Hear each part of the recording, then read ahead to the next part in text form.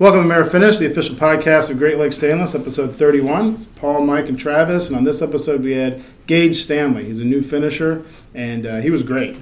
The guy's done a ton of stuff. He owns his own pressure washing business, Streamline Pressure Washing. I want to make sure you get that right to plug it. You know, get the guy some business. So, and we talked about all kinds of stuff. Even went down kind of the social philosophical route of millennials and the stereotypes and everything, but yeah, we're definitely going to have him back. He's got a lot of great stories. He bartended for a long time, and we got a great story at the end of this episode about that. Also a good pressure washing story, so definitely going to have him back, and he can tell us more. Are we hiring? Is there anything on the website right now? I think so. Okay. I think we're still looking for welders and finishers. Couple of big months coming up. Mm-hmm. And then Travis, you're going to be on the road here in a few weeks? Yeah, on the road in a couple weeks, yeah. Sure. Start making the rounds, Sure. shaking hands. Slapping babies? Is that not? Can. Buy from us. I'll do it again. Do it again. It's a new sales tactic I'm working on. Is it? Yeah. Intimidation? I bring a baby violence, and a puppy with me on the road. and then abuse them until they buy from you? I'm kidding. I'd never abuse a puppy. Oh, God. Dude, Shelby sent me a video last night, and it's like a 4-minute video just titled, "My Dog is Broken." I'll send it to you. Did I send it to you? I don't think so. I think I saw it, though. It is one of the funniest videos I've ever seen. It starts off with a husky, like, howling, and it goes into a scream. And then, there's stuff like, there's a bulldog jumping up on a couch and just cutting a huge fart when he does it. You can't, I was in tears. That's my level of humor. You know, you're like an onion, Paul. Yeah, I don't know. Yeah, with one layer. Not very deep. So our website is greatlakestainless.com, and if you go to the news tab, that's where you'll find all the episodes of the podcast. Plus, also our Facebook and Instagram is on there, and Travis has been posting like crazy. We got a lot of cool stuff, like that, that laminate that we did. That one on the columns. Oh, yeah, the columns. Man, that stuff was cool. The casino. Yeah, those columns turned out cool. I'm trying to remember what that stuff was called because I ordered it. I can't remember what it was called. Oh, Ember Silkwood. Yeah, that stuff was cool. I'm hoping to go see if they're installed when I'm on the road next couple weeks. I think so.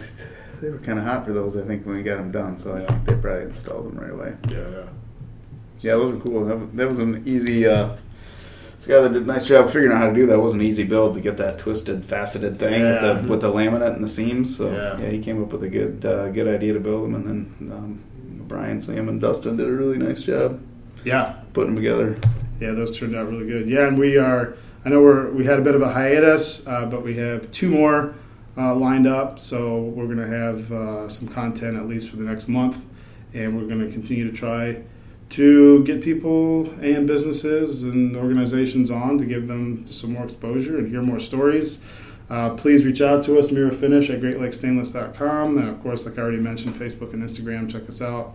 And subscribe, rate, and review. Very important to get us more exposure, get us higher in that search algorithm, and get more listeners, which I'm not begging for, again. But you will. I will. So here is episode 31 with Gage Stanley.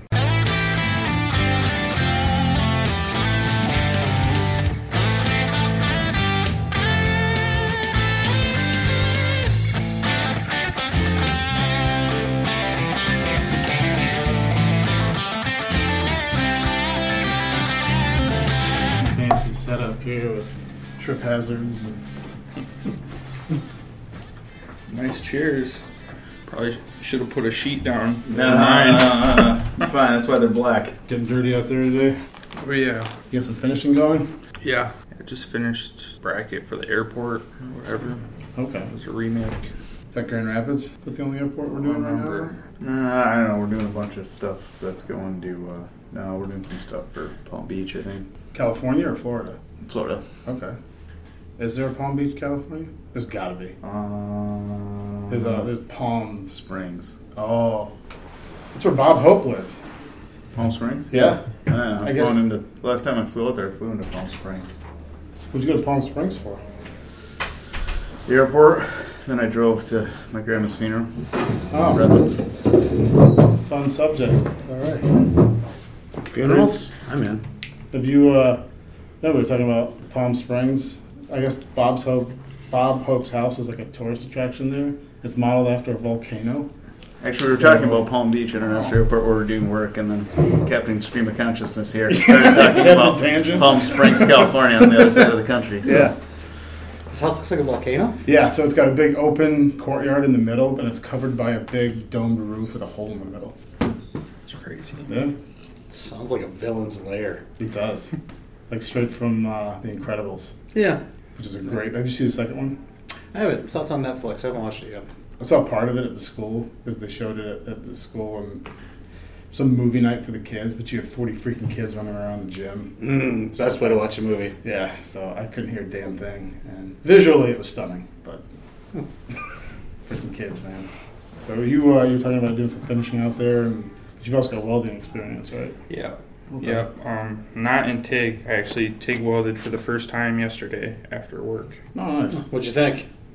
I like it. I've torch welded before. Oh, okay, I got what I did out there, but I think it'll be an easy transition after torch welding. Same It's not bad. concept. Just controlling your heat. It's Yeah. the biggest thing. Yeah. So So you- my stuff looks pretty good. So So you talk about torch welding. That's with an actual flame. yeah, Okay. acetylene torch, That I've never filler done. rod. Well, I It's- guess It's not very fun. okay. It's really dirty and smoky and hot. So I mean, we've done a ton of brazing like that. Is torch welding similar to brazing? Similar. Yeah. Okay. Yep. So the amount of heat. I mean, you have to like. Oh, it's Up much and hotter check? than brazing. Okay. Yeah.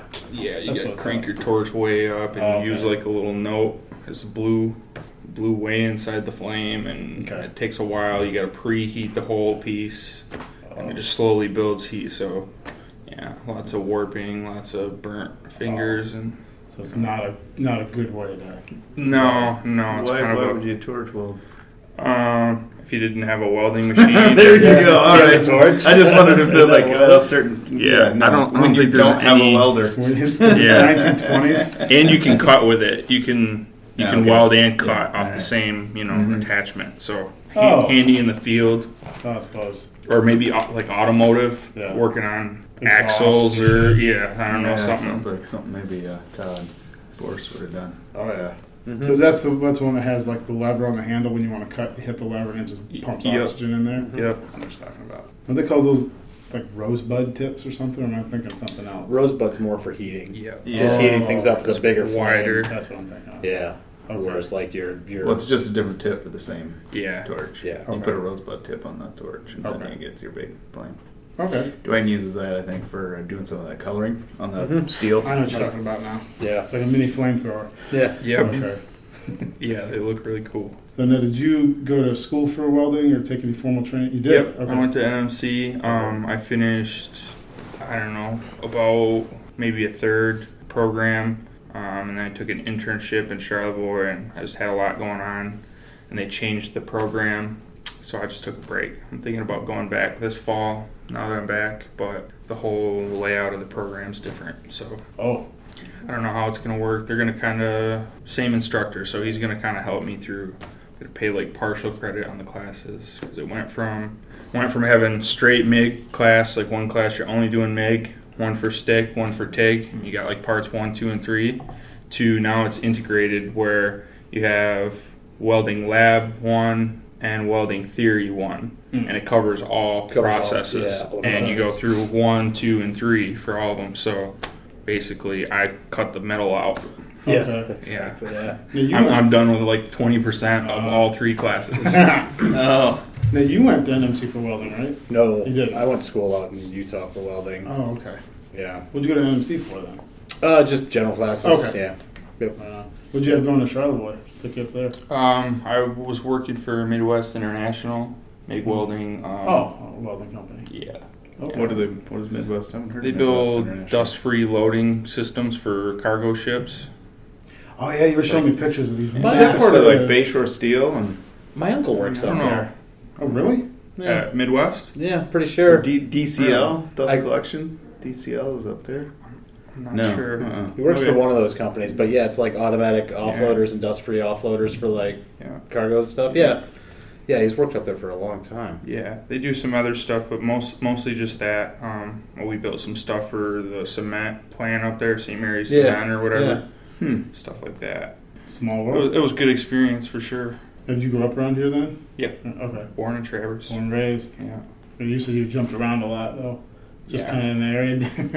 that cement plant, that St. Mary's Cement, that is a pretty big plant, isn't it? I mean, it's like they expanded to huge. It's a lot bigger now, from what I've heard. My uncle I mean, was I heard how electrician. many people they had working up there just doing the construction. It was impressive. Yeah. I mean, it was like, holy cow, that's not like rinky-dink operation. No. That is. I think it was 15 or 16 months of electrical work. My uncle's a union electrician, and I mean, they had a whole company there for like over a year. So I want to say, I mean, I could be totally off, but I want to say it was like into the hundreds of construction workers that were working on this thing. I believe it. Yeah, This is in Charlevoix, expanding that plant you're talking about? Mm-hmm. Wow. The St. Mary's Cement plant? Mm-hmm. What was that? Got a ghost? Did we build on a Indian graveyard, Mike? Is that what this is? I don't know. Yeah, maybe but maybe we did now that a Native American doesn't own it anymore. Oh. What did you do, Mike? Right? What did you do? Spirits are restless. What kind of places did you live then around? You name it, huh? all kinds of places. Yeah. Nothing exceptionally fun. All right, so if you had to pick of the places you lived up here, if you had to pick, where would you go back to? I wouldn't go back to any of the places that I lived. I would live in the places that we couldn't afford to live. All right. The Peninsula, Leelanau County, Elk Rapids, Sure. Charlevoix. Yeah. Yeah, man, you go through Charlevoix, you can just smell the money. That Petoskey. It's beautiful out there. It is pretty. Yeah. Charlevoix, Walloon Lake. It's nice up there. Yeah. Mm-hmm. The Harbor Springs, Bay Harbor. Yeah, that whole area up there is kind of how Traverse City used to be. Oh, okay. It's just like there's not so much stuff packed up there. Yeah. There's not tons of traffic, you know. Oh, that's People still got property. The water's still Even nice. downtown Petoskey's pretty nice, man. I like downtown Yes. Petoskey. Mm-hmm. Yeah. Yes. What's that one bar? City something. They got good food down there. It's a nice, cool little place. I don't know, City Park Grill or something like that. Is that what it's called? Something City Park like that. Grill? Yeah, I know. Mandy and I went and ate there. Yeah. Went up there a year ago for her birthday. It was nice. Stayed in the Perry Hotel right there and walked around downtown. Just a nice time. Yeah. It was funny talking about traffic. I don't know who I was talking about the other day because we've got over by my house, they're doing some construction. And out there, you know, because you got the way the lakes and the roads are situated, the road they're working on happens to be like a main artery to get from like Carlin to west into Benzie, and so now you got to go freaking all the way around, and you're stuck in a one lane. Oh, really? Yeah. So right in Carlin, on Nesson City Road. Yeah. Okay. They're expanding the road. I could hear him working over Yeah. there from like when I was back walking the dogs. I could hear him down there, but I mean. Yeah. So going home this week, I've just gone straight through Carlin and back around up Ramsey and back home. So, but I've lost all tolerance for traffic because I grew up in Southeast Virginia, where they've got bridges and tunnels, and it's just accepted that if you're going to cross the tunnel, you have to be prepared for like a 1 hour delay. Yeah. For whatever reason, it doesn't matter what it is. And I got, it's just I grew up driving there, and I just got used to it. Mm-hmm. And now up here, if I'm on my way to work and there's another car at the intersection when I get there, I'm like, son of a bitch! Like, what is happening? Where are these people coming from? Oh, yeah. But yeah, it's just getting. I haven't even been down to 8th Street. Man, That's a don't nightmare. Don't go down there. Don't even go into Traverse City. Yeah. Yeah, like from now through Labor Day. Yeah. I just stay away like from now through Labor Day. Yeah, just turning left at the light during lunchtime is a joke. Yeah. What was it? Or Next, not the light at the end of the drive there. Yeah. Next spring, they're putting in the turn lane, right? From Chums all the way to the turn. So Yep. that will help a little. Yeah, that should help quite a bit, Yeah. I think. Because you're right. They it's got to a do freaking something. nightmare. I mean, yeah. And you're coming from Interlaken, right? Mm-hmm. Okay. Yeah, I mean, Travis lives not far from me, between me and Interlaken, and he used to actually live right in Interlaken. Yeah, it's live right in there. So that's a nice little area, though. Yeah. It's nice out there. as long as you can find good work, I mean, this is about as close as I can hope to be living out there. Oh, dude, housing prices. We've talked about that before. Housing prices are out of control. Yeah. Around here for sure. Yeah, they definitely are. So I mean, you came up from Georgia. You spent the winter in Georgia. So how's winters in Georgia? I've never. It was awesome. Yeah. It's, I mean, nights get cold. We have some, high 30, low 40 days. Those are like the coldest nights, in Georgia. But I rode my motorcycle in shorts and a t-shirt to work every day. So nice. All winter long. What part of Georgia were you at?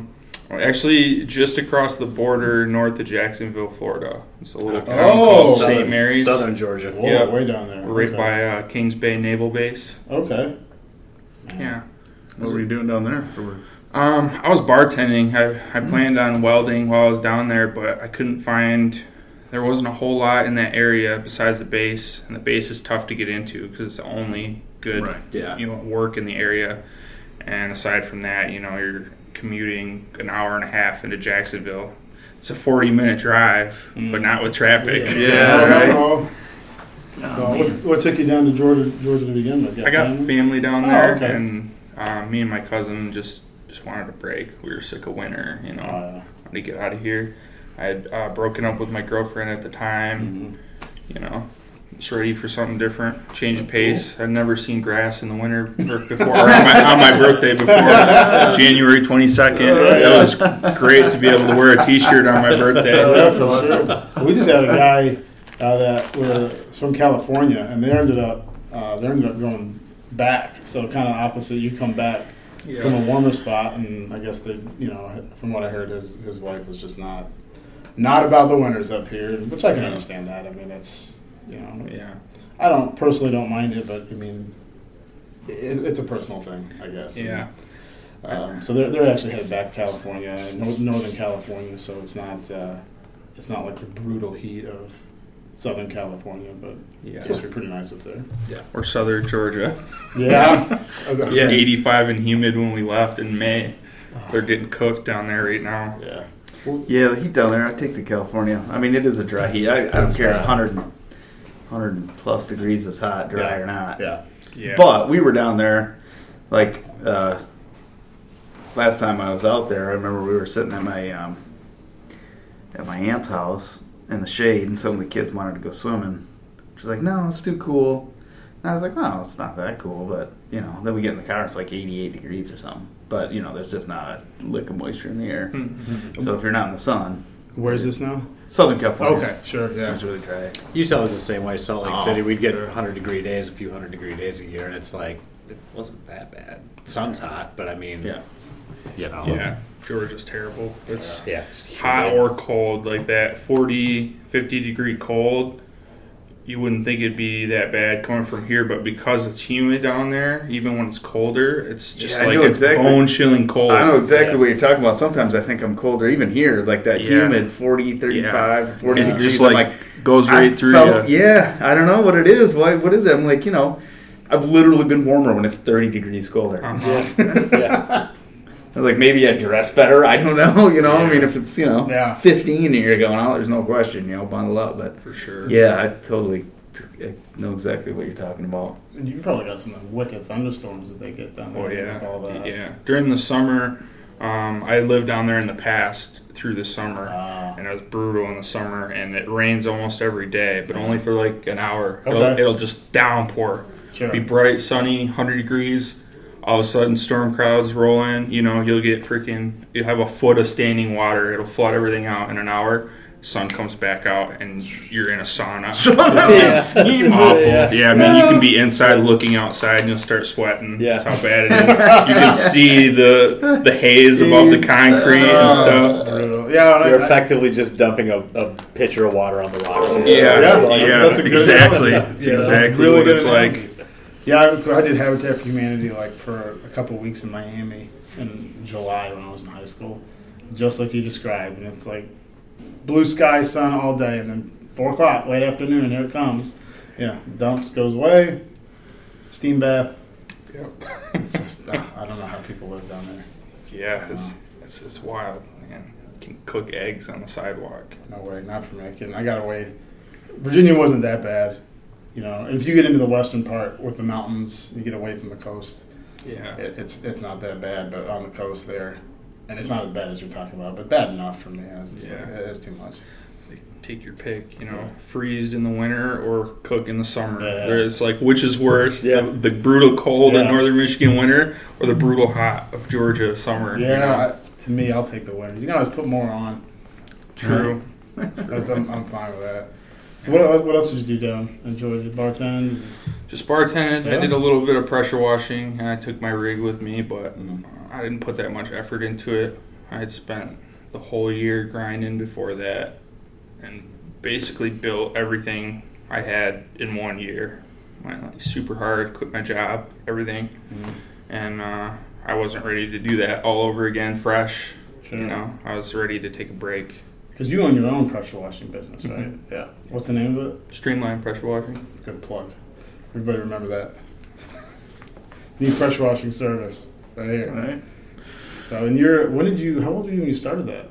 I started doing washing on my own when I was probably around 22. Okay. I was working for Northern Lightning Wash in Traverse City, washing fleet. Okay. And I'd pick up jobs here and there, and I had a cool boss, and he would let me take the work truck and go do a side job here or there. Oh, that's really generous. So he was cool. Learned a lot from him. Learned a lot watching that company build. Sure. There was 3 of us when it started. He was 27. And I was working for him. So now I'm his age. Sure. I'm on the opposite side of the wash spectrum. We still work together. I still help him out. He still helps me out. Keep good communication there. I still go to the company parties. I still have their work shirts. Nice. Have you seen the work shirts? He gets mad because I weld in them, and then I walk around with buckshot holes in my Northern Lightning shirts. Yeah, that's really cool of a boss to let you do that. Yeah. Unrelated, Mike. Sure. I need to borrow a welder. Yeah. Yeah, well, I like to think I earned it. I busted my ass for him for 5 years, so I made him a lot of money. Yeah, we talked a little bit when we went out to lunch about all the different stuff you've done and starting a business really young. And what was like the biggest challenge you found about starting a business? For me personally, the biggest challenge was probably just startup capital with the debt I have. I had a drunk driving at 21 or 22. Mm-hmm. When it was all said and done, that cost me about $25,000. Cool. I had student loans. Sure. I got medical debt. It all piles up. So I was paying on all that, paying rent, helping my girlfriend out, going to school, still paying for school, and trying to come up with funds because I didn't take any loans at all. I try to go by people that are good with business, Mark Cuban, guys like that. Say you're stupid if you start a business in debt. If you start in debt, that's a terrible business model. So I built my entire rig cash, no payments on any of it. It still costs enough without having payments, between vehicle repairs and insurance and blah, blah, blah. Okay. Upkeep. Yeah, I never thought about. I think it's something a lot of people forget is the stuff like that, like insurance for. And most people, that's not going to be the hardest part. If you have decent credit and not a lot of debt, or you make decent money, it's really not that hard depending on what kind of business you're tapping into. $10,000, $20,000, you could get a pretty good start with a pressure washing setup. Sure. But that was a ton of money for me to come up with. Oh, yeah. It was pretty much one job at a time. And I'd take all that money and roll it into whatever I needed most. And I just kept doing that. And, I couldn't even set anything aside for taxes. I was banking on the fact that I was going to have enough write-offs to break clean. And I did, So where did you learn all that stuff? Like, as far as the business strategies and everything? Doing a lot of my own homework online, watching Nate run Northern Lightning, being kind of, because it was only us 3 guys, you get a lot of peeks at what's going on behind the scenes, him run the company, taking calls while you're in the work truck with him and talking to his accountant and this and that. You just I pay attention to that stuff, because I knew come in handy eventually. Yeah. Different kind of stuff, the sales part of it, all that customer relations and You got to kind of be a jack of all trades. Yeah, you really do. Being an owner-operator has got to be like the hardest job in the world. It's just, I mean, you're wearing like 20 different hats. You got to constantly switch between them depending on the situation. Yep, and you have to be proficient at all of them. So did you decide on pressure washing because you had been working? It was the only field that I had enough experience in myself to kind of go out on my own. Everything else I wasn't really confident enough, you know. I had a fair idea on where to bid stuff. I knew how to do the work. I knew the equipment, you know. I knew the chemicals. I had network backing. I had him as a resource, you know, stuff like that. So it's just kind of, I knew I wanted to, you know, start my own business, whether it be full-time or on the side, and that was my best option. Okay. So what other, you talked about all the other stuff, what other jobs have you done? I've worked in a warehouse, distributing electrical parts. I've done roofing, construction, landscaping. Most of what I'd done was in restaurants. Throughout almost all of that, I always had at least a part-time bartending job because, you know, it's easy to squeeze in nights and that's good cash on the side. You know, you make good money on weekends. Done a little bit of everything. I mean, pretty much since I turned 18 and graduated, I've had between 2 and 4 jobs all the time, even through school. Wow. I was working probably 60 to 75 hours a week, plus going to school 20 credit hours at NMC and doing probation for my drunk driving. And that was like 3 years of that. It was rough. Do you think the variety of stuff don't drink and drive? Yeah, do not do that. Do you think the variety of stuff that you did helped you when you went to start your own business? All that exposure? A little bit, not as far as the, you know, the skills itself. I haven't used a lot of the stuff I've done, but getting to know people, you know, getting comfortable with talking to people, getting comfortable with sales, that all helps, you know, dealing with different types of people. That's really the biggest asset you can have as a business owner, unless you can afford to hire salesmen, is just knowing how to deal with people. Because if you come off weird or shady, if you hire a salesman, then you got to deal with your salesman. Yeah. If you're not confident, you know, in what you do, and you're not good at talking to people, is it cold in here? It's hard. It's hard to make a living. You know, that's so true, because it's something I've always struggled with, is like the social aspect. Yep. You know, I'm now doing a lot of purchasing and project management. It's kind of forced me in a good way to grow. You know, even like, I mean, a good example, and I'm sure, I know a lot of people that feel like this, even if you have to call the bank for some reason. You know, I would get anxious about that because I had to talk to someone that I didn't know. And I mean, you could analyze that up and down, social anxiety, where's it from? But it's a roadblock to doing a lot of stuff, and I can see what very much so. And I was antisocial kid. Sure.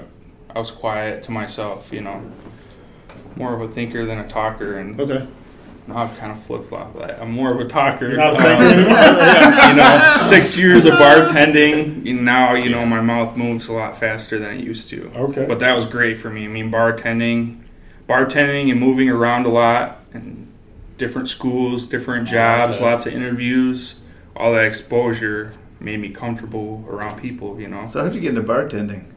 I mean, you know. I worked wedding catering from when I was about 15, because my mom worked at the Homestead Resort out in Glen Arbor. Oh, yeah.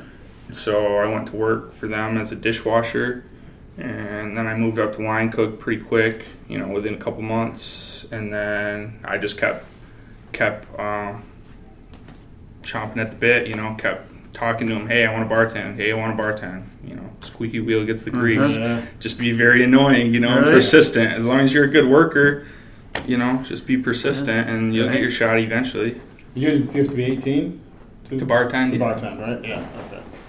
Yeah, there you go. Yeah, that's kind of a hierarchy in restaurants. You always start out dishwashing, and then... It's hard to get into, too. It's a little bit easier for girls. Hard to get in as a guy, yeah. That makes sense. Depending on where you're at, but it's hard to get people to give you a shot when you don't have any experience and, you know, you're a guy. Most of the time, they're looking for cute girls to run the bars. That's fair. That's just the culture. the way it is. Yeah. Yep, that's the culture. One of the places I worked at, and it was known that the hosting staff and the owners specifically picked out young, attractive women to host, and that's why they did it. And it's like, yep, you've got your social arguments on both sides for that, but it got results. I'm not saying results it's right or wrong. Yeah. I'm not, But the place was known for that, and it's if you want to go see an attractive host, that's where you go. Yep. And one of the places, it worked. I couldn't tell you the numbers of how much business it actually generated, but when people are walking in the door because they know that. Yeah, I mean, some places that's their whole business model. Yeah, well, Hooters. Yeah. Mm-hmm. They're not going to hire a guy bartender. No. Right. Pharmaceutical sales. Pharmaceutical sales. Yeah, very true. Absolutely. Very true.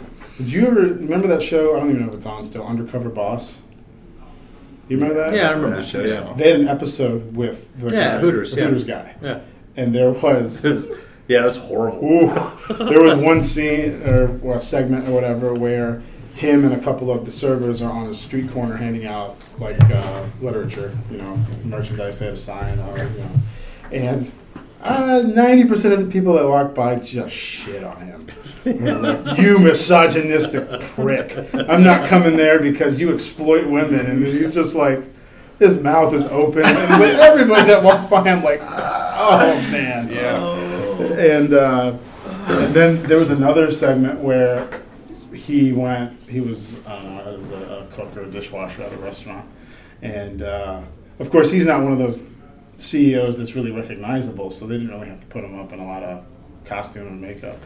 And the manager of that particular restaurant, if the servers wanted to get cut early because it was slow, he would make them. He put out like 2 plates of beans and make them eat it with their hands behind their back, and whoever finished their plate first could go home.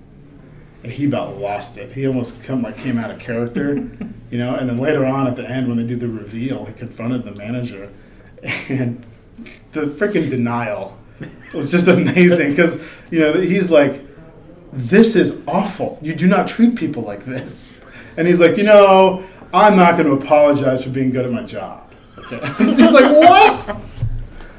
And it's like, you're being a dick. You can't treat people like that. And he's Hell of a salesman. Yeah. And he's like, if my methods are too, efficient, I just don't see how that's a bad thing. I was like, buddy, they fired him on spot. On national TV. Oh, man. I used to watch that show all the time, man. But yeah, you're right. Some businesses are built on that model.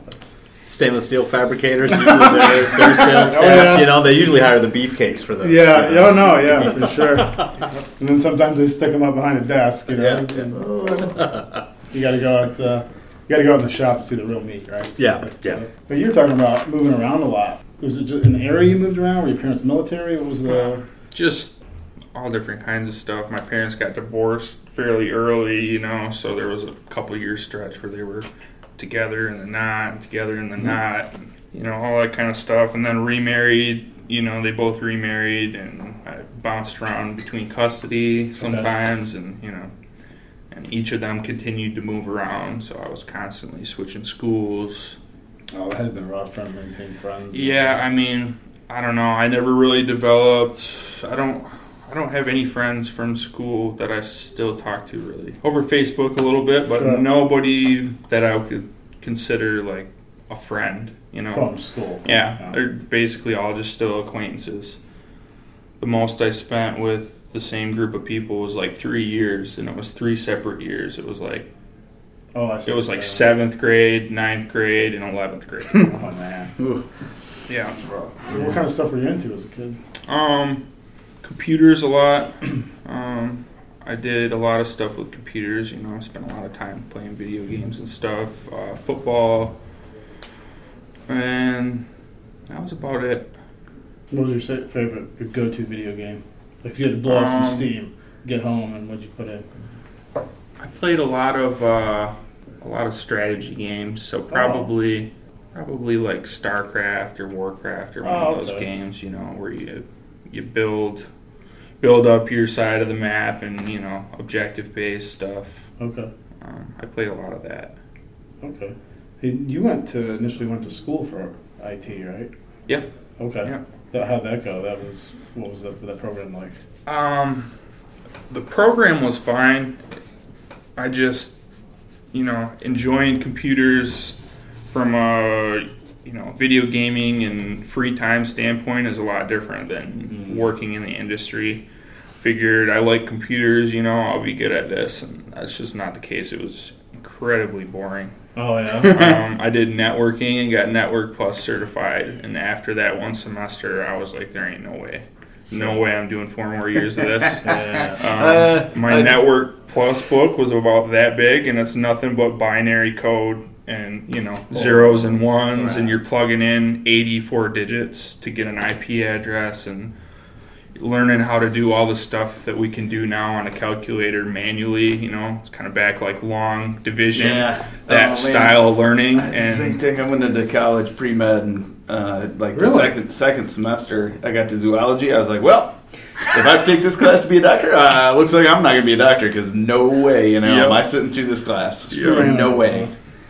It was like that. It was just like so boring, boring. I could find a lot of interesting things and a lot of things, but I was like, nope. Well, what's boring about animals?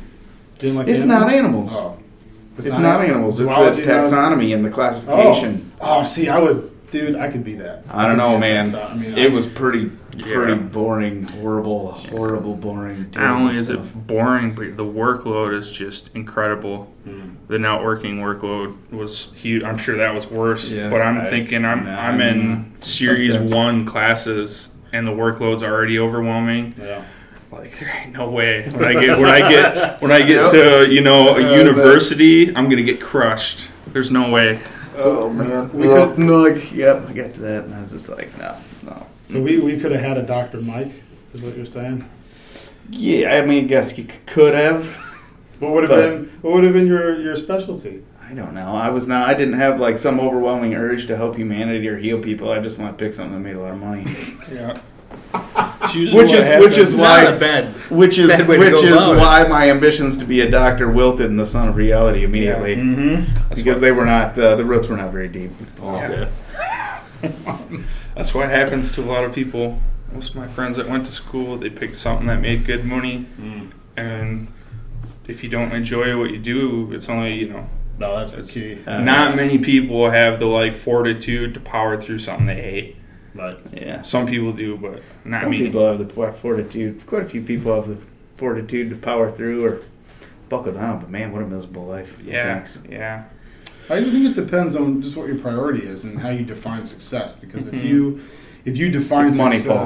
It's right. money. Well, if it is, I mean, let's just solve that right now. As long as you're making, it's not just money. As long as you're making money, you can do whatever. Success, it is the kids coming out of school. Yeah. Kids coming out of high school. Money is 95% of it. It's hard in our society not to have that attitude, but if you can understand that success is generally measured far differently than money. Yeah, and that's the thing. It's some very wealthy, very unsuccessful people. Yeah. And in our culture, that's what we've taught people is that wealth equals success, and then they get the wealth and they're still freaking miserable. And it's like it's not. I totally disagree. There was somebody who I can't remember who it was, but one of them said, "Well, I've been poor and miserable, and I've been rich and miserable. Rich and miserable is better." That's fair. Yeah. That's fair. That's true. I do want to go on record saying that I want to get a cross-stitch wall hanging. You just said my ambitions wilted in the sun of reality for the roots were not very deep. I want to get that for your office. A cross-stitch. Yeah, just like a cross-stitch in a frame. It's like a wilted flower. Right over the door. A tree with, right over the door. A tree with like the last leaf falling off. One of those things where every time you walk out of your office, you slap it for inspiration. Yeah. But no, that's what we taught everybody. Is that if you're not rich, you're a failure.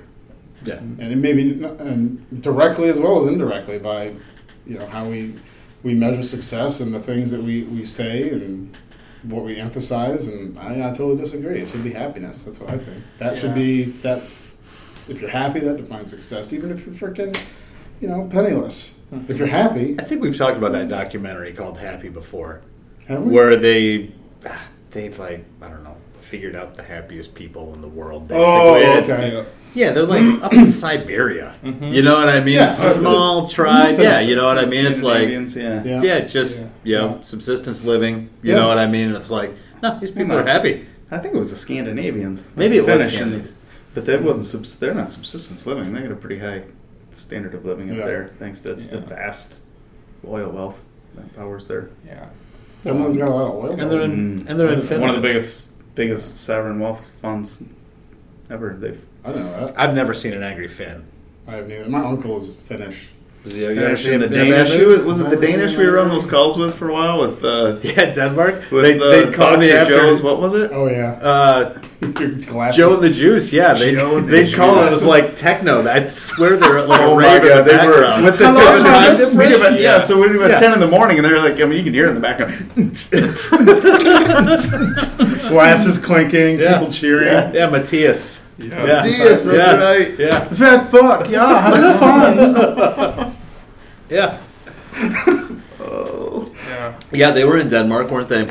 Yeah, Denmark. That's right. Yep. Sure. Yeah, but no, I think happiness. But what is that? It's finding having a purposeful life. I think leads to happiness. Finding a purpose and a passion. Yeah, not just aimless meandering. Mm-hmm. Doing something that matters. Mm-hmm. You care about. But what if aimless meandering is your purpose? Damn, it's deep. Oh yeah. Jack Kerouac. God. Well, then you go into sales. Apparently. Oh man. Do you love being lost in a sea of desperation? maybe a career in sales is right for you. Ever wondered what several different red roof ends look like? Do you like the feeling of drowning? Oh man. Well, but we were talking kind of at lunch. We were talking kind of about how you started a business really young, and just from our conversation, I got the feeling that you're very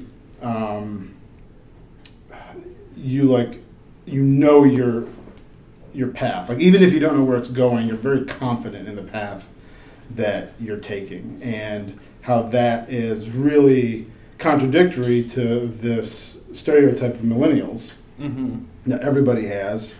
And we had an intern for a couple of years she's probably 20, 21 now. And we had her on earlier on in the podcast, and we talked about that too. How, it's like, how do you feel about these stereotypes, and what are some of the things that you've heard? Have you ever been treated differently as a result of these stereotypes? And she's like, yeah, people, they look at my age and they just make assumptions, but I have never really seen, of course this is anecdotal, but I don't see it. I don't see the stereotypes. I don't buy it. I think it's all a bunch of myths, Yeah, I mean, there's a lot of it there. There definitely is, and I mean, it's not any specific generation. There's people my age, people your age. There's all kinds of people that are like that. I think society as a whole has gotten lazier and less driven, and there definitely is that stereotype. Have you ever been treated differently? Oh, yeah. You have? Yeah. Okay. I was a crew leader at 19, running my own route all over the state for Northern Lightning fleet washing, and get 45-year-old guys out of the oil fields and ex-military and, all these big, rough, tough guys, and they put them on my crew. And, I have to get them to listen to me and respect me as a 19-year-old kid. Psh, yeah, right. Don't happen. Not really. No, I mean, to an extent, everything would be a fight most of the time, They just don't want to listen to a kid, Sure. I've done the route a million times and tell them how they needed to do it, and they would want to do it their way. Yeah. But I would just go through guys a lot, I'd work with a guy for like a week, and I'd tell the owner, I'd be like, yep, he's not working for me. Get him off my crew. Oh, okay. Give me somebody new.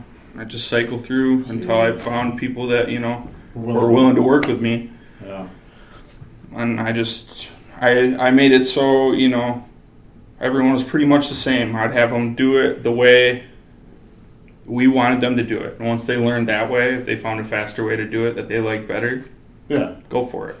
If you're going to learn to do it how we do it first, because then, you understand what's going on. Yeah. You know where everything's going, why I'm doing what I'm doing. There's a system. There's a reason that, we're in business doing this. Yeah, exactly. So what are some tools or techniques that you would use when you started to get pushback from people? I never really mastered that.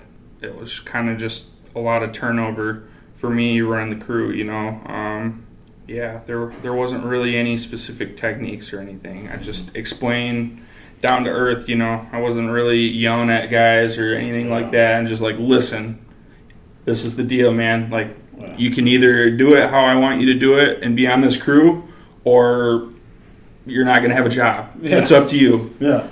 Do it this way or go home. Yeah. Like, I don't care. Go sit in the truck. I had 1 or 2 guys where I just took them right off the job. They rode around with me the rest of the day. Like, don't even touch anything. Go sit in the truck. I'm done arguing with you. They're trying to argue with me in the middle of a job site when we're on a site and I got other guys from the other company around and the bosses and, they're trying to argue stupid stuff with me or doing dumb stuff, whatever, a million different things. But that was the only way for me to really manage it, is just to send them to the owner. Yeah, that had been awkward.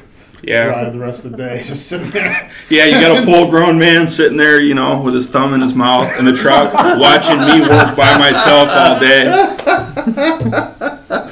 Oh man, that's awesome. Oh, that's gotta be rough. So, how do you think you've evolved from that? Like at this point, if you had to deal with that at this point, how do you think you would handle it now?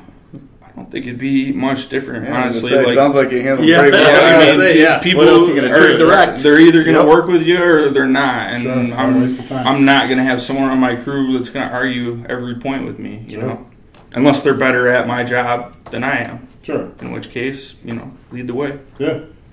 That's a good approach. Mm-hmm. I mean, you got to be open. Yeah. I mean, there's just some people aren't teachable, That's true. That's true. Yeah, that's good though. Sometimes you just got to trim the fat, just be, hey, it ain't working out. Yeah. It's hard though, especially when you're undermanned. I mean, a lot of companies have to just suck it up and deal with terrible employees. That's been one of my struggles is, moving around and having different jobs is having, being at those companies where they're so hurting for employees that, stuck with subpar. My first job, we were working at Grand Traverse Bagel and Bakery. And we'd come in after, they get up whatever time bakers start, 1 in the morning, 2 in the morning, whatever. Mm-hmm. So we'd come in after school at 3 or 3, whatever time that was. And we'd be doing cleaning all the pots and pans, getting everything ready. So there were 4 of us there. And me and Mike Hill, we worked our tails off, and the other 2 rode around in dough balls. Mm-hmm. And the owner came in, and we were like, it'd be better not to have it. We'd get more done faster if they weren't even here. Yeah. We should chase them around or dodge a giant, because those dough things, I mean, you can sit inside them, and they roll around. So they get inside and push each other around. Oh, great. You're like, fire me. He's like, really? Mike and I were like, hell yes. You don't do shit, There's no supervisors there at all. Yeah. 4 high school kids. Yeah. Oh, jeez. Right? Yeah. It's the way I always looked at it, too, like, get rid of them. Give me a raise. I'm doing their work anyways. Yeah, I don't even think we were smart enough to ask for a raise. We just wanted yeah. A lot of people aren't. Sure, I'll do the same work or more work for the same amount. Mm-hmm. Yeah. It's kind of like a raise. I mean, working conditions were better without the other guy. There. You usually get more hours overtime. Yeah. It's not, the other not 2 exactly doing a raise, but we were already doing all the work. So, what was your first job?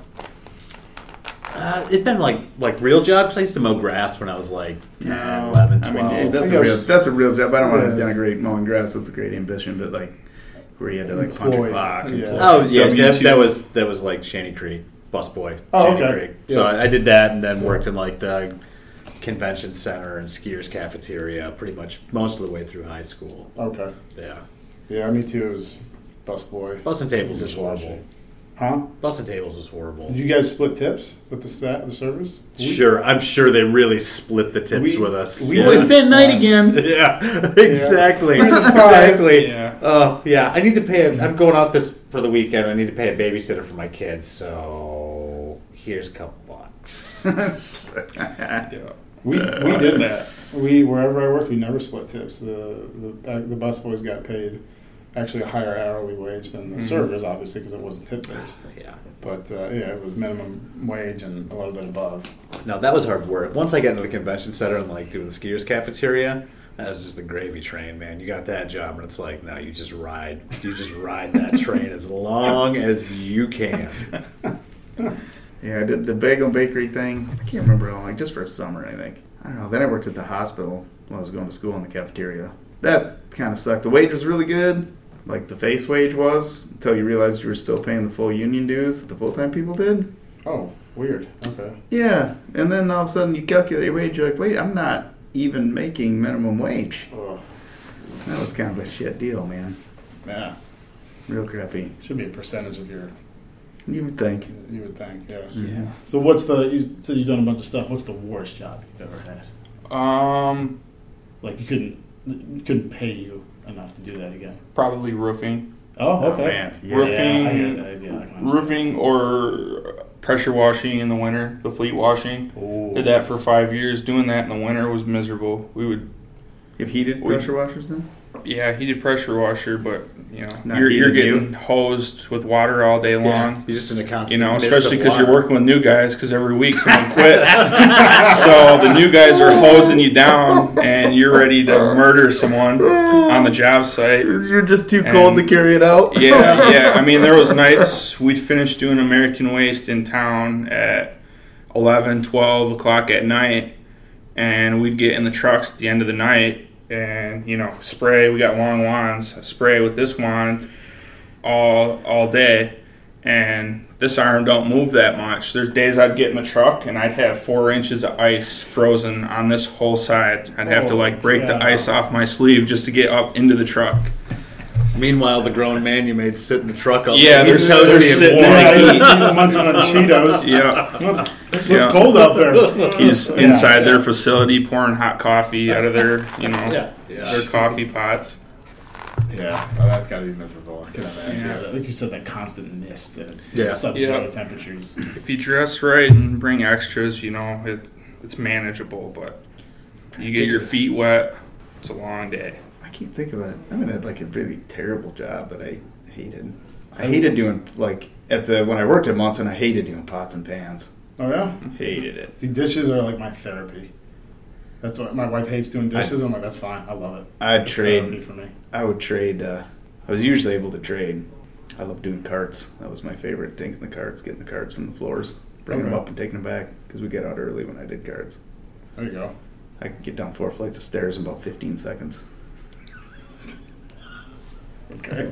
It was more like a controlled fall. Yeah, okay. Than going down the stairs. Dump the cart over the railing, or no, not with the carts, because I'm going down the stairs. So that was when I would, be going to get them. I wouldn't take the elevators up or down when I didn't have the carts. I'd only take the elevators when I had the carts. That's what that's a picture in my mind was Mike hopping on a cart. No, the carts you had to take they're giant double door carts full of food or. Dishes, but like catering cabinets or whatever. You don't want to push because you're taking up the patient room, so load them all up, and I'd get them up there so I could get them up super quick, and then I'd go and I would help the nurses loved it because I would help collect the trays from the patient rooms too, because I want them to get those carts down, get it back down to the dish room. So, but I would be just drenched in sweat by the time I was done. I don't know if I just picture me walking around the. Sweat dripping off me. It's. I can finally push elevator buttons now without getting a jolt of adrenaline. PTSD. No, because it's the opposite. That's right. Yeah. Here we go. No, because I pull those carts down the long carpeted hall, and I get there and I reach for the elevator button, and it went to arc from my finger about 6 inches to the elevator plate. Oh, man, all the way up your arm. It was just a pop. I mean, it was so loud, people would turn around and look. Snap! I'd be just like, I am for clear. Yes, clear.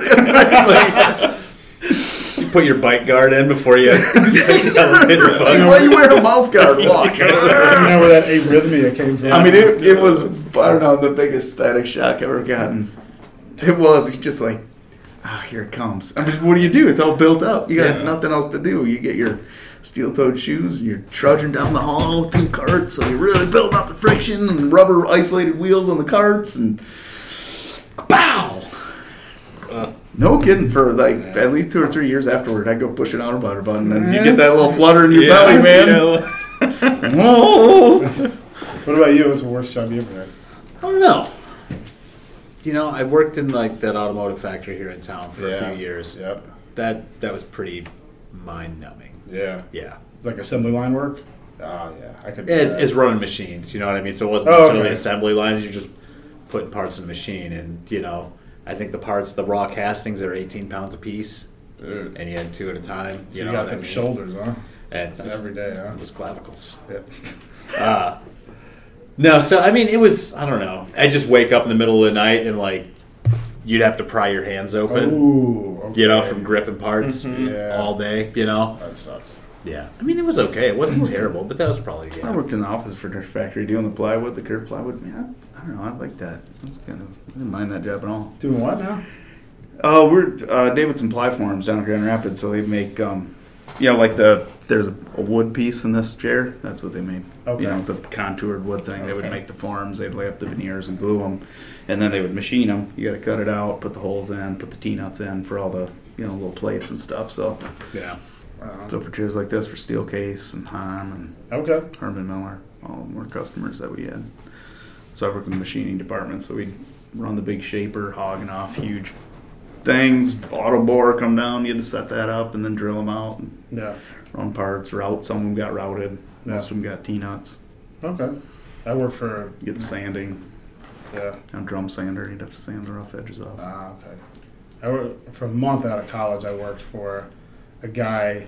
He had told me he ran a custom hot rod shop, and he ended up really just doing body work for dealerships. That's some spin there. His future politics. Yeah.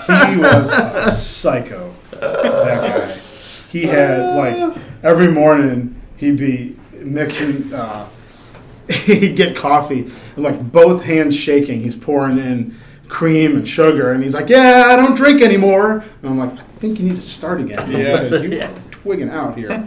And he was just, I've never seen a temper like this guy. And he actually later ended up, I think, getting busted for domestic abuse. I mean, he was really bad. And he was just a freaking nutcase psycho. He would work in this closed garage with painting cars with no eye or protection, no mask, nothing. No ventilation? Nope. I had to step out, and he had a salamander going because it was winter, so he had a kerosene salamander going on inside, but this freaking aerosolized paint. Just in a flammable booth. Yeah. I had to step outside every time I painted. I'm like, this is insane. I'm out of here. You're gonna kill yourself. Yeah, I love it. So that was terrible. They sanded fender panels on somebody's Buick Rendezvous and turned that into custom hot rod shop. Lesson learned there. Big time. Oh, man. Well, you got to have... we can talk a little bit about pressure washing in the winter. What are some good pressure washing stories that you have to have some good ones? Crazy shit that's happening. Let's see. The crazy world of pressure washing. Yeah. Professional pressure washing. Yeah, we watch poker on TV. There are some pretty good ones. I'd have to think. I'm sure I could come up with some better ones, but right off the bat, bartending stories. Oh, there you go. Those are decent too. I've had a couple of those, but I'll tell you what. I'll do one of each. Yeah, and then save the rest of them, and we can record another one. All right. It'll be the Gage. Yeah. So pressure washing. One day we had to go all the way up to Pellston. I had just started, it's middle of winter. We went up to Pellston to wash the FedEx vehicles. And so that was first couple months I had worked with the company, maybe 6 months in. Just me and the owner. We fly all the way up to Pellston, moving vehicles out and stuff. We line them all up outside, and then you wash and you go back and forth between vehicles, and we got a whole system. It's hard to see when you're spraying. You're going between two vehicles, and they're usually parked, not that much room to work with. So when you're spraying all that mist coming off, it's really hard to see what's going on around you. And, you assume that people will pay attention to the guy that's spraying water outside, but they don't. And so it's a big thing with the owner, careful where you're spraying, watch what you're doing, don't be spraying customers and, especially with acid and, stuff like that we use. Oh, okay. So there's some hazard there. But the first time I went up there, I'm washing and me and the owner had been, talking about stuff and this and that. And I get to the end of this car, washing all the way down the side, and I let go of the trigger and all the mist clears and the owner's standing at the end of it and there's water dripping off his hat. He is soaked from head to toe and it's middle of winter and he's staring right at me and I was like, oh shit. And he's like, you're fucking lucky I wasn't a FedEx employee. And that's all he said. And it was about 2 hours of silence all the way back.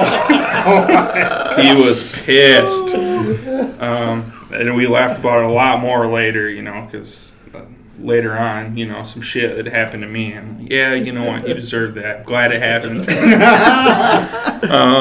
So yeah, that was a pretty good one. And then bartending. Man, that story reminds me. I forgot I did carpet cleaning for a while too. Oh. I had 2 jobs, so I would carpet clean all day, and then I'd go work at Munson in the evenings. But that one, so I was a good hard worker, but there were 2 things that I did because I would just be focused on my work, and so once I remember this long hallway, I think it was a nursing home or something, and so I was run the extractor, and the thing had a cord, and it would pull along with you, but the cord's only so long, and I'm focused on working on doing it. And I'd be pulling the thing. I wouldn't realize I get to the end of the cord. And I'd pull the machine too far and it'd pop the thing out, but it would break the faceplate on the outlet. I'm like, oh, shit. My boss is like, all right, dang it. So I go plug it into the next one. Pop! I plug it into the next one. That was the one where after like the 4th one, he's like, maybe just go sit in the truck for this one. And the other thing I would do, because you're focused like this and you always move the dining room table, it's amazing I didn't break more of the dining room light fixtures with my head. Yeah, it was a ow, damn it. Oh, so yeah, bartending, probably the best one, at least my favorite one. Have any of you guys been to the Thistle at Crystal Mountain? Oh yeah. So I used to bartend there. One day, I hope this story's not about me. We had a wedding up, up wherever up on the hill. And I'm working in the Thistle, and then you got the Rose Garden outside. It's all landscaped, nice flowers, and there's dining out there. So we got a bunch of people out there having lunch and whatever. I see all these people, a bunch of commotion going on outside. People, and there's suits and stuff. All these wedding people are coming through. And I go out there because there's, a bunch of people crowding around, and the groom and his best man, his brother, were arguing out there about something. And so, I went out there and kind of like, hey, guys, you got to move along. Like, people are having lunch here. You can't sit here and argue. Like, take it somewhere else. Yeah. So they move along. I go back inside. A little bit later, they come back through. I see all this commotion going on out there again. And I go out and I look, and all I see is feet sticking out of the bushes on the edge of the rose garden.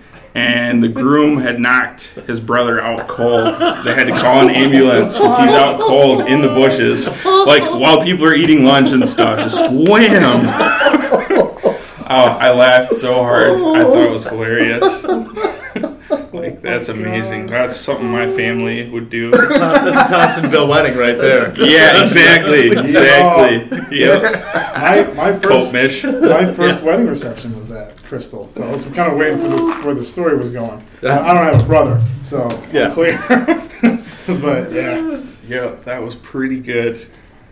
Good. Knocked him out cold. Huh? Yes, feet just sticking straight out. You couldn't see him at all, just his feet sticking out of the bushes. That's right out of a movie. That's awesome. Yeah, it was. It was pretty funny. Well, think of some more, and we'll have you on again. All right, awesome. So we appreciate it, man. This is awesome. Thanks, guys. Yeah, it was fun. Nice talking to you. Thanks, Gage. The following Wednesday, I might be out. I'm flying out that afternoon to Pittsburgh. Okay. On the 19th, so I might not be there for that. Okay. In fact, I'm sure I won't because I got to drop the dogs off. Okay. Where are you staying? My buddy's a general manager at a hotel in Pittsburgh. I don't know. I haven't even booked my flight yet. Drury Inn. The Drury. Dude, the Drury Inn. Oh man, those are the free guys. Drinks, free dinners, Yep. and I want to know how they, because I've been to Durians everywhere, and the staff is ridiculously friendly. Really? Yeah. Like everybody, hey, have a good day, good trip. The housekeepers, like everyone. I'm like, holy cow. That was the place we were checking into. You and I stayed. And we were checking in. Mike's checking in, and the young dude behind the desk, without skipping a beat, he's like, "All right, I got you guys in the honeymoon suite." Then he did. The look of confusion on Mike's face, and as soon as he said it, I'm like, "Oh, good one." He picked us out. He knew he could do it. The look of confusion on Mike's face for him, and he's like, "What? No." Yeah, that's right. Oh, it was good. It was good. He's like, "I'm just kidding." I was like, "Man, oh man." Well done. No, I guess from his name's Chris Park. So shout out to Chris. I went to college with him, and he runs the one in Pittsburgh that was converted from an old Federal Reserve building. Is it close to the airport? I don't know. I have to look. But he was telling me about it. How it's like totally, the company is like super vertically integrated. So I think he said it's family owned, and another part of the family is the construction business that actually does the building. So they got everything integrated. Vertically integrated with a very flat organization. Mm-hmm. Sure. I got those terms wrong. Oh, synergy. I don't know. A lot of synergy. You were using the right term. I'm just making fun of corporate jargon. They're inside the box and outside the box. Right. Results oriented. What are some other? Paradigm shifting. Ooh, that's a good one. Yeah. This is just the tip of the spear, but we should look up real disruptors. We should look up. No, don't. Is it undergoing definition? That was another good one. That's one of my favorites. Undergoing definition, which essentially means we don't know. Yeah. I got to say, my favorite phrase from that podcast though was Paul saying, there's these stereotypes that everyone has. Good point. Kind of redundant, isn't it? Just like that everyone has everybody. these stereotypes. Yeah. Did you just stereotyping? Ooh, that's meta. Maybe I did. Man. That's true. Yeah, I didn't even pick that up. Yeah, you said it. I was just like, that's funny. That's a stereotype. I meant that. You seem like, because everyone has it, just like everyone. Is that me? Is that your impression of me? Is that your impression of me? I don't know. No, I was just trying to emphasize that everyone has. Is your buddy, does he do the one downtown Pittsburgh or the one by the airport? Oh. There's a brewery by that. I just looked. There's a brewery by the airport and one downtown. Whatever one would was. Probably be downtown if it's old. Something. Yeah, so it's probably the. I like staying close to the airports. That's where the classy people hang out. Is it? Yeah. Because that's where you are? Airport hotels. Oh. Mm-hmm. Airport hotel bar on a Wednesday night. Dude. What's that? What's that smell? Oh, loneliness. It's that little desperation. Yeah. Desperation. Slice of life there. Yeah. I've been there. I sat at those bars. It was really ill-fitting, wrinkled suits. Yeah. If they sold it in a bottle, it'd be you to desperation. You to desperation, right? Some of them just drinking and eating and watching TV. A few of them on laptops, pretending to work. Yeah. Mm-hmm. Scrolling Facebook for the most part. Bartenders behind the bar just wanting to kill themselves. Right. And everybody's sitting there hoping / not hoping someone sits next to them. Yeah. Just somebody to talk to. I would really love to talk to someone, but I sure hope nobody sits next to me so I don't have to talk to anybody. That's it. Exactly. Yeah, very, very few experiences. There was at the Marriott in Ann Arbor when I ended up hanging out with the painters that were there painting the Marriott. That was a fun night. I think I remember you telling me about that. Yeah, they were traveling around painting all the Marriott, the courtyard Marriotts, doing all the exterior painting, and I ended up hanging out with the painters that night. Nice. It was fun. I bet it was.